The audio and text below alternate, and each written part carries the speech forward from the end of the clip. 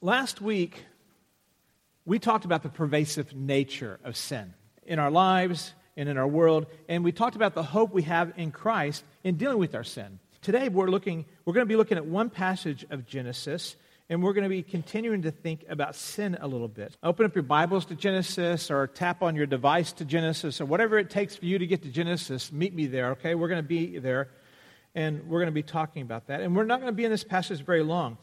And what I want to start with right now, and you can track with me if you want to, or if you just want to listen, because I'm going to do a kind of an overview a little bit. And so when we talk about sin, and we want to just take a look a little bit on Genesis and kind of get familiar with the book again some, Genesis 3, that's the big deal. Sin enters the world in Genesis 3 through Adam and Eve, and they're not believing God. They believed the serpent. They exerted their will over God's will, and thus set all of mankind into a broken state with their Heavenly Father. In Genesis 4, Cain murders Abel. Again, he's refusing to do things God's way, and he chooses to sacrifice his way as opposed to following God's instruction. You keep going, and in Genesis 6, there God has he grieves mankind. Genesis 6:5, and he says, every intent, the thoughts of the people of their heart is on evil continually. And then chapter 9, there's Noah's drunkenness and his son's sin. And then chapter 11, mankind continues to always want to exalt ourselves, don't we? In some form or another. And so in Genesis 11, man comes together and says, let's make a name for ourselves. Let's build a tower that will make a name for ourselves. And the Tower of Babel is destroyed and man is scattered. In Genesis 12, Abraham flees to Egypt, and he arrives there and he lies to Pharaoh. He says, that's not my wife, that's just my sister. Don't think about killing me for her. And so he pushes his wife under the bus, and God deals with him there. Later on, his wife Sarah falters in her faith, and she says, I want a child, and I'm tired of waiting on God. Take this woman, take this Hagar, and take her and make me a son. And then she despises him and her immediately. So she doubted God's promises as well. You move into chapter 18 and you get into the story of Sodom and Gomorrah and their great, just overwhelming sin. You move into chapter 19 and Lot's daughters. The mother has suffered punishment for her sin at Sodom and Gomorrah, and Lot's daughters, get their father drunk and sleep with him. Again, Abraham lies again about his wife. Again, not believing that God can take care of him and protect him in chapter 20. Chapter 26, the son follows the father's footsteps, and Isaac also lies about his wife. Chapter 27, Rebekah orchestrates her son being able to steal the father's blessing. Chapter 29, Laban, he decides to trick and to deceive Jacob into taking his daughters. Chapter 30, the jealousy between Rachel and Leah over one being able to have children and the other not. Chapter 34, Simeon and Levi and the revenge of the rape of their sister Dinah. Chapter 37, Jacob's sons, their sin against their brother Joseph. Again, it's a jealousy issue. And they sell him into slavery and go back and tell the dad, man, this animal just came out of nowhere and took him away into the wilderness. We're so sorry that happened. What's for dinner? That's kind of the attitude, the degree of grief they had.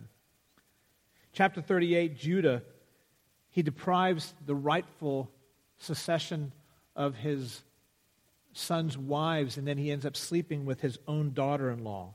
Chapter 39, Potiphar tries to seduce Joseph. And that's just like skimming the top of the book. And that's a lot of sin to just get started with, right? And all of that sin in relationship to God is not lost on mankind.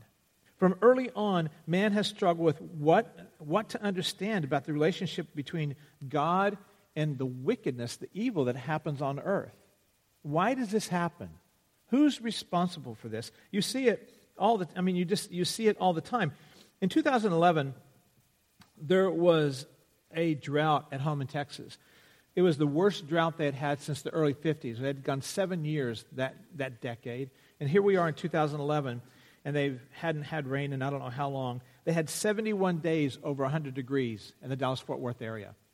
One time they had 40 days straight. Another time they had 20 days straight. It was a dire situation. Crops were dying. The crops weren't dying. They weren't getting started. Water was drying up, and folks were getting worried. And I got a phone call from a friend and just said, what is God doing? Isn't he responsible for all this? Doesn't he have control over all this? Why is he doing this? And I remember that I just didn't think that I had a very good answer for a really hard question. But that question is not unique to that time frame. That question has been happening just for centuries. What does God think of evil and sin that happens on earth? Who's responsible for that sin? How did it get this way? Why do we have it this way? When will this end? Will it ever end? Will it ever end? Isn't this God's fault that we have this sin on earth? Didn't he set this all up so that this is going to happen? So whatever is really happening, God is the author of evil. There are many who would come to that conclusion. Wrongly so. And then, is this our fault? Those are just a few of the questions that the problem of evil conjures up for anyone at all who watches things happen in the world around us. And even if I were to give you an answer to that question, there would be an alternative answer that someone else would have, because it has been being debated from the very beginning. The question of sin, the evil, responsibility, it is just, when you look back at the book of Job, it's a running dialogue in that book of why this is happening to you, Job, and what you need to do about it to satisfy God so it won't happen again. And if you go back to read about Job, he has these really great friends. No one wants to be Job's friends, do they? And they sit around him and say, this is your fault. This is all your fault. And this is what you should do to fix it. Today, we're not going to try and answer all those, but we are going to make a few observations that I think can begin to inform our understanding about God and sin and how we understand it, how we see it, and how we relate to it. First of all, just this: God cannot produce sin. That's just the bottom line. Let's just understand that. Let's make sure we put our hands around that and own that little detail.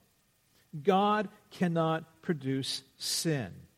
He is absolutely holy, and in him there is no flaw, there is no blemish, there is no imperfection at all. Psalms 18:30, the passage I read from this morning, says, "As for God, his way is blameless."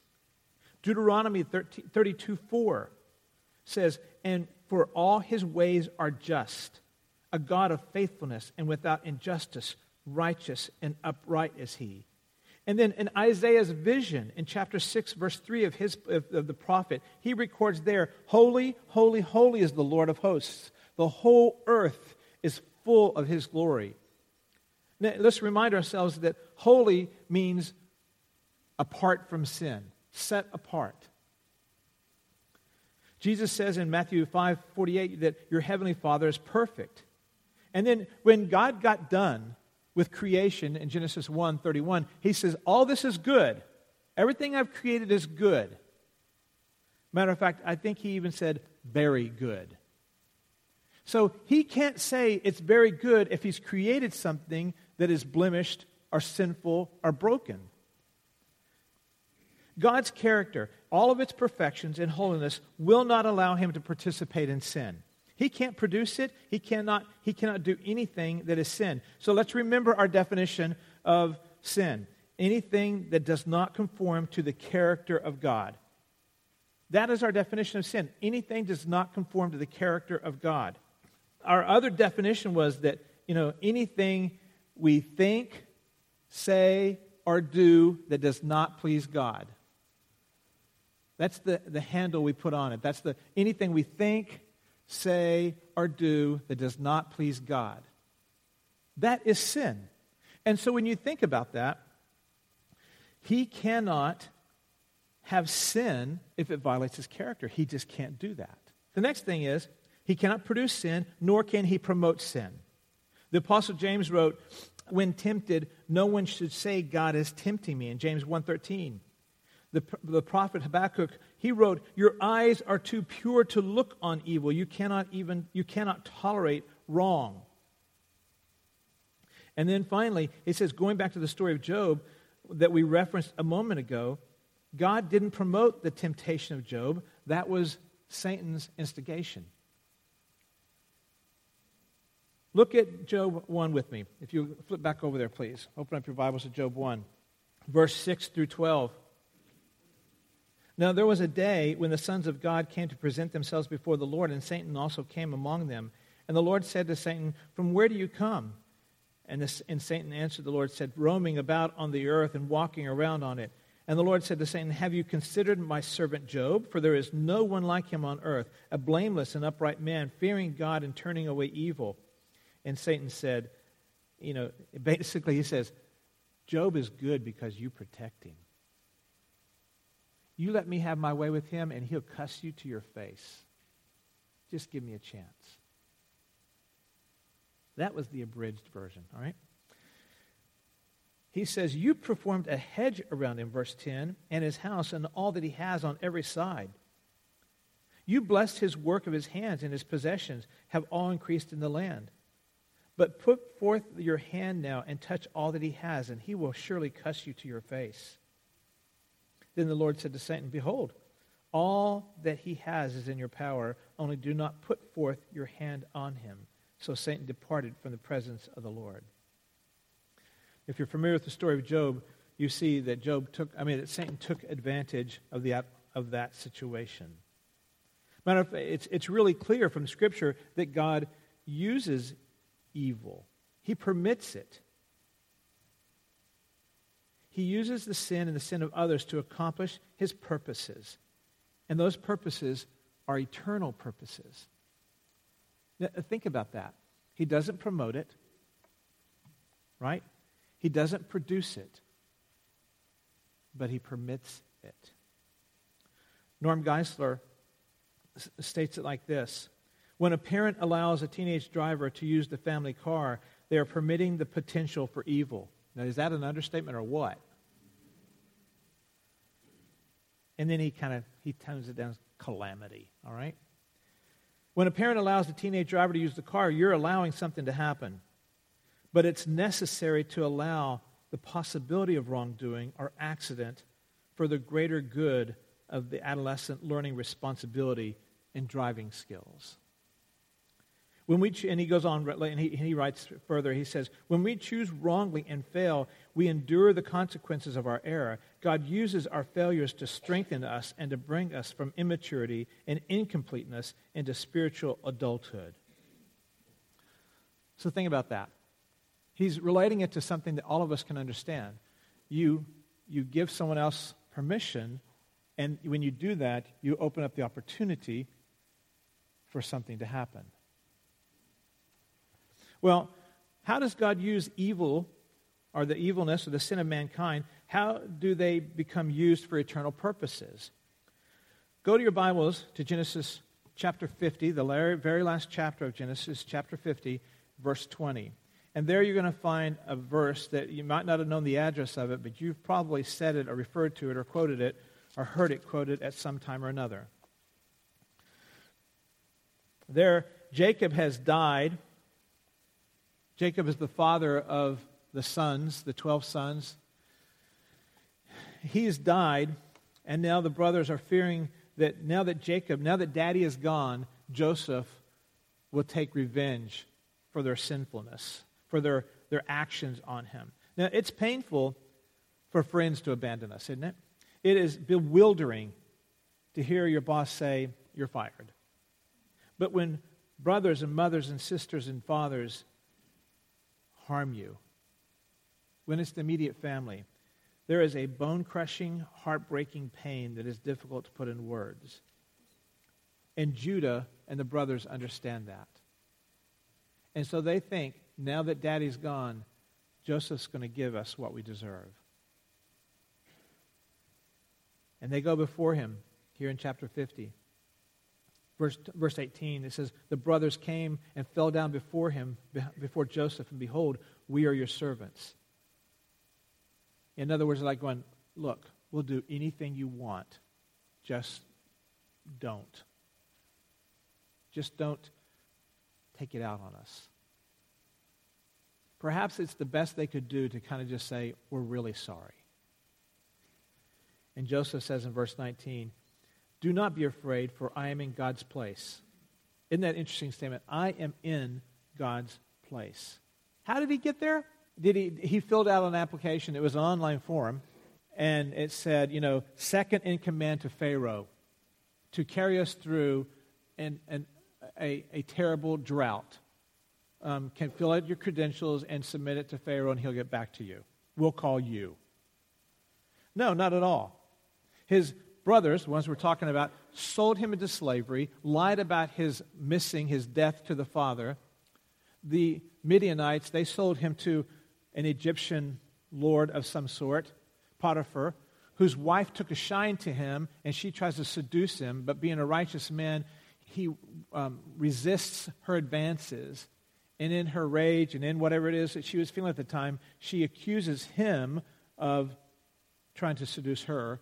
So Potiphar throws Joseph in prison. We don't know how many years he was in prison, but even if it was a week, I'm imagining that an Egyptian prison was not like an American prison. An Egyptian prison was probably something incredibly harsh. So he spends time there, and two people show up in there who have displeased the Pharaoh, and they have dreams, and so he interprets the dreams for them, and they eventually get out, and he goes, look, when you get out, just remember me. And what do? They forget him. Now, if there's anybody who has a reason to be mad at the world, do you think it's this dude? But eventually, he has the opportunity to be before Pharaoh, where God honors all that he's gone through, and God uses that incident to put him in the place he eventually is. I am in God's place. God put me here. And then here's verse 20. As for you, you meant evil against me, but God meant for good in order to bring about this present result, to preserve many people alive. Here he is. He goes, what you did to me, you did it out of hatred. You did it out of evil. You had an intention, and you got your intention. You got rid of me. And you meant it that way, but God took it and he turned it around and he meant it for good. And so here I am now in this position, and there are many people who are alive today because I am here and we have been managing this drought. People are not starving to death because God put me here. What you intended for evil, God used for good. This type of evil that these guys did to the brother is not unheard of. This is not the only instance of this type of horrendous behavior where brothers sell someone into slavery. Just this week, news broke of a family of 12 or 13 children who had been chained and abused by their parents. And sadly, that's not uncommon. We know that all breaks the heart of God. None of that would make him happy. But God, in his sovereignty and his omnipotence, is not deterred by our sin. Some of us envision him as being like, well, God has a plan, but then all of a sudden, Joseph's brothers sold him into slavery. So God's going, what am I going to do now? Well, who's going to advise me? Who do I go to get advice on this situation? Because I'm really not sure what to do now, because what I was going to do is this, and now I can't seem to do this. And that's the way we look at so much of life. This is what I was going to do, and now I can't do it. What's going to happen now?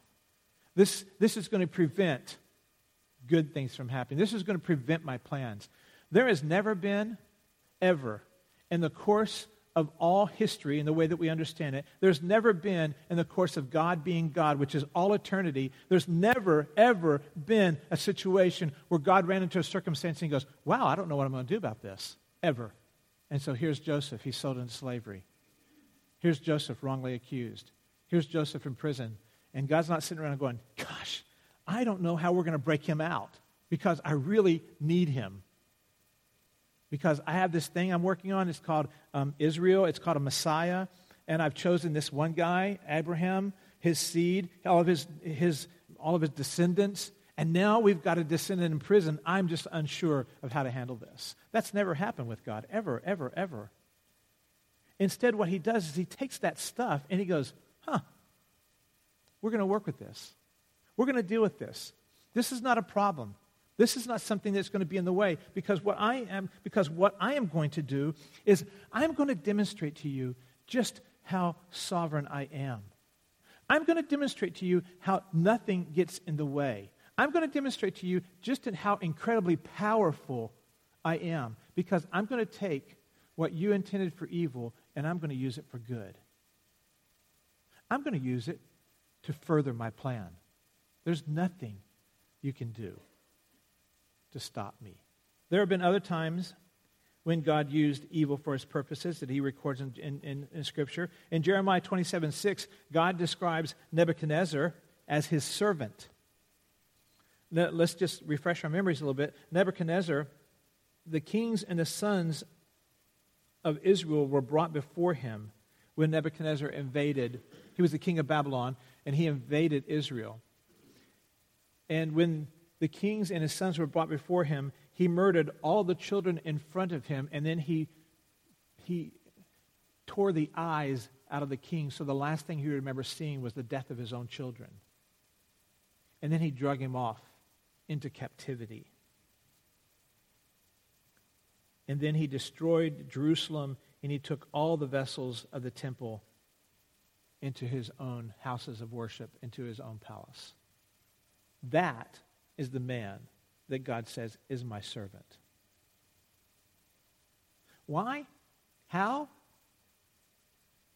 Here he is, if you can imagine the Middle East there, and he has a nation that for hundreds of years he's been saying, from the very beginning of Moses and Joseph and Joshua, he says, if you do right, I will bless you. If you do wrong, I will curse you and I'll punish you.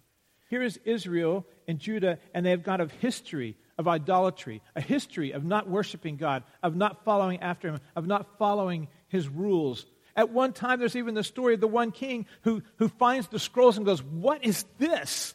Where has this been my whole life? And he stumbles across God's law, and he starts reading it, and he has a personal revival in his life. That's how far removed the nation had been from God's law. And he says, I will punish you if you do not obey. And you're like going, well, how do you punish a nation? Well, this is what I'm going to do. There's this other dude. He's a few hundred miles from you. He's a really bad dude. He's going to come, and he's going to carry you into captivity. And when you wonder why this is happening, remember what I told you. If you obey, I will bless you. If you disobey, I will curse you. You'll suffer the consequences. So as you're being dragged off into Babylon, just remember, this is what I told you was going to happen. So did anyone in Israel think, God's going to raise up a really wicked king, and he's going to use that very guy to discipline us and to chastise us and to confirm that prophecy? No, I don't think so at all. But that's exactly what God did. At the same time, he does the same thing with Cyrus the Great in Isaiah 44:28. And as there, he says about Cyrus the Great, he is my servant, my anointed. This is another pagan worshiping king. This is not a godly guy. This is not a guy who's has the Torah and he's reading it every day. This is a guy who's only trying to expand his borders, his wealth, and his own name. And yet this guy was God's servant, because here is a people who are in captivity with no resources, no opportunities, nothing that they can call their own. And this is the guy who frees many of them to go back and rebuild Jerusalem and makes it possible. So here he is being called my servant, my anointed. He is the one who freed people to go back to Jerusalem. And again, another pagan king. Both of these guys were ungodly idol worshipers, murderous, power-hungry, but both of them were permitted by God to crush nations. Pharaoh is also spoken of as the same way as being a servant, being someone that God used. Before God created anything, he knew that mankind would rebel against him, that we would choose our will over his will, our way over his way. And so he creates this perfect environment. He sets two perfect people in this perfect place, and he goes, now then, this is all the rules there are. Don't eat from that tree. Only one, so I'm giving you one rule and free will. Many of us have experienced that. It's like, here's the keys of the car, one rule, don't wreck it. And we know what happened. One rule, here's one tree, don't eat from it, and you have free will. And man exercised that free will to exert his rule, his authority, his will, his desires over God's.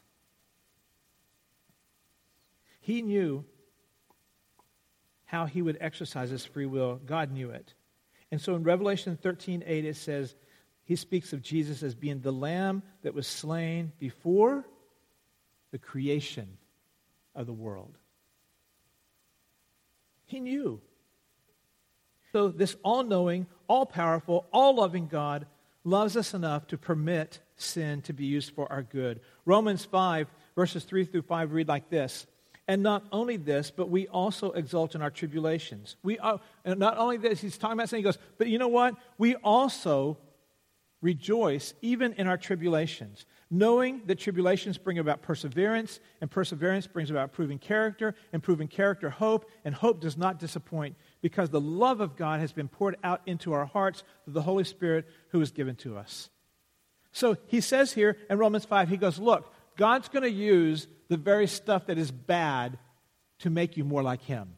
And then in James 1, he says the same thing. He says in James 1, he says, consider it all a joy, my brethren, when you encounter various trials, knowing that the testing of your faith produces endurance, and that endurance have its perfect result, so that you may be perfect and complete, lacking in nothing. Trials. Let me put it like this then. You're going to think, well, so what if the trial is not my fault? Let me just think. I can't think of a trial anywhere at all that is not the result of sin somehow or another.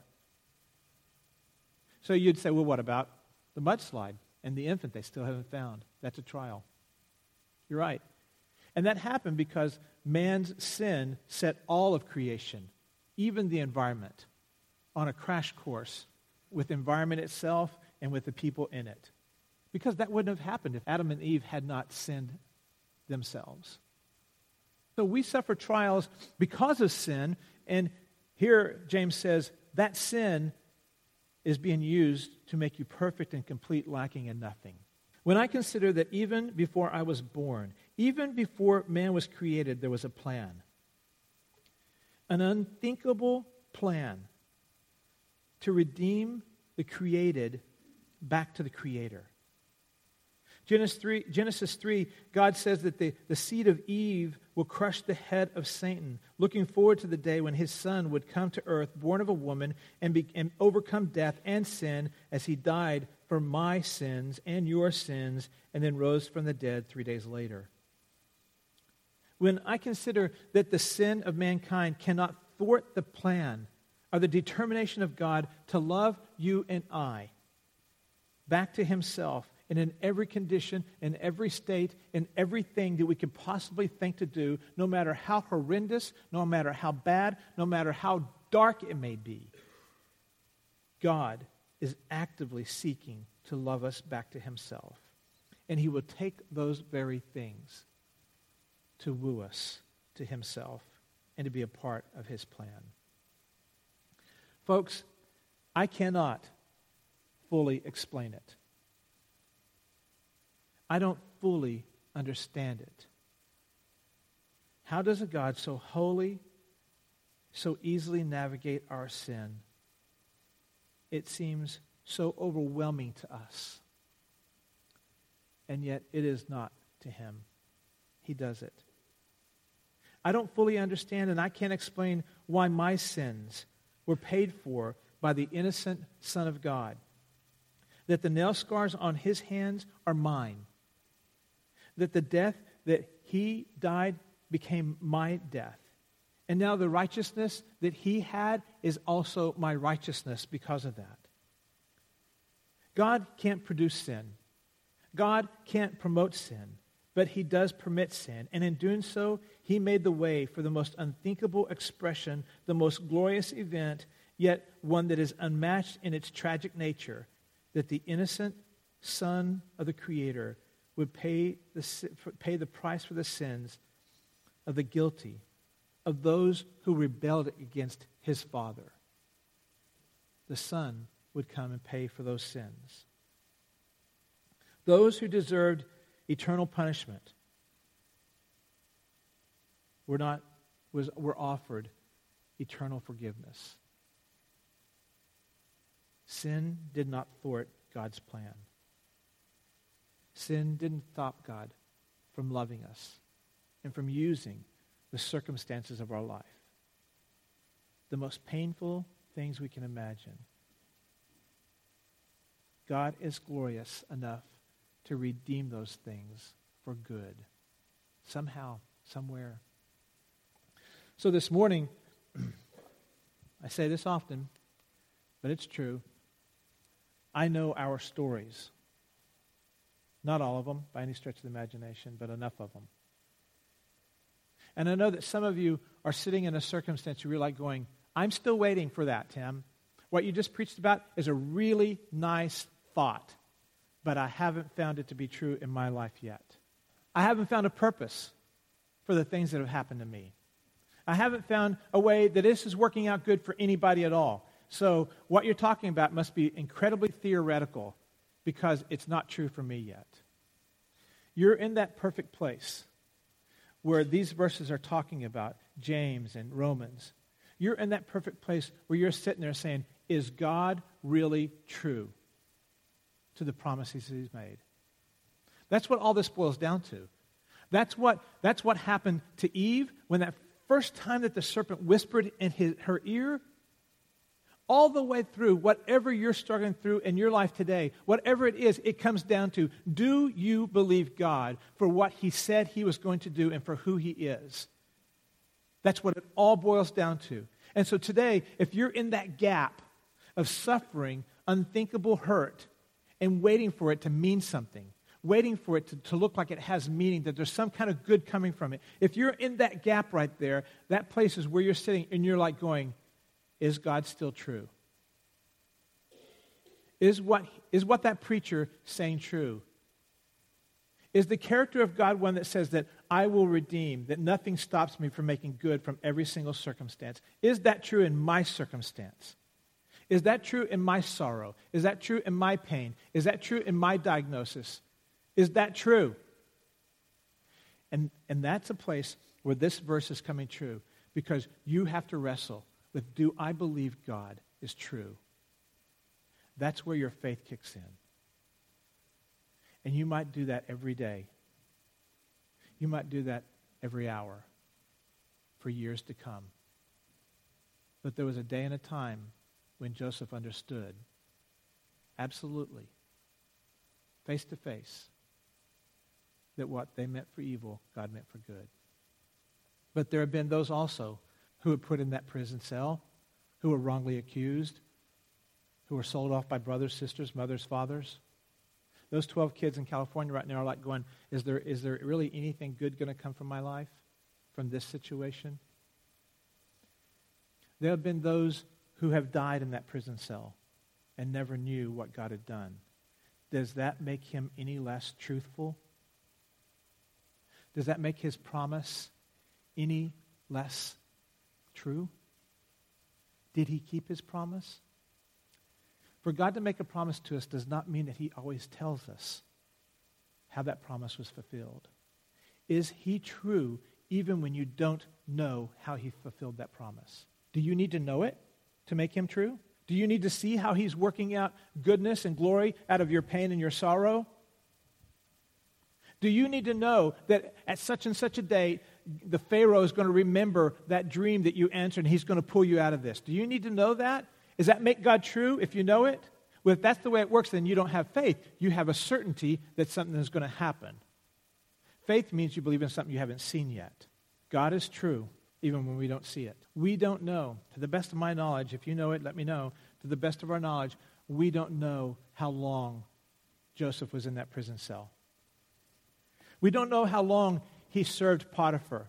We don't know how long he was, I don't know, I can kind of imagine he was strapped to a camel and being carted around by Midianites saying, hey, anyone want a good Hebrew boy? He comes cheap. We don't know how long it was. But we're led to believe from Scripture that all along the way, he believed God's promise. And that preserved him. Whether he was with the Midianites, or Potiphar, or prison. He believed God's promise, and that preserved him. If you're in that gap between sorrow and fulfillment of promise, knowing who God is, his character, and believing it to be true, that is what you should be clinging to. That while you are sitting in that prison cell, while you are in that gap, God is still true. He is still faithful. Even though it doesn't look like it.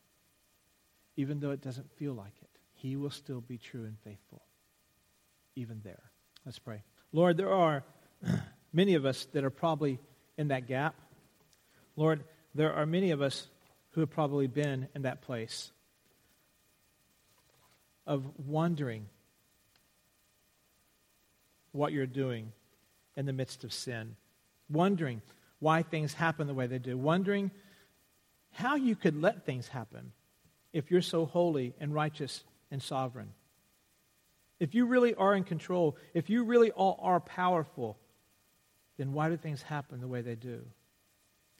I confess I don't have the best answer. But in the lack of that answer, there is something I know for certain. That you are faithful. That your promises are true. That you are steadfast.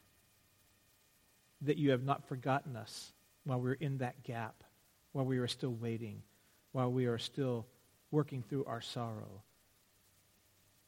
You are still faithful. May we cling to that truth. And may it produce in us that good and perfect will where we are lacking in nothing. Not that we are lacking in possessions. Not that we are lacking in bringing back our dead ones or our estranged ones. But we will not be lacking in the faith that you are true in every circumstance. And that your character has not been diminished. And that your purposes have never been thwarted. To that, we give you honor and praise and glory. And in your name we pray. Amen.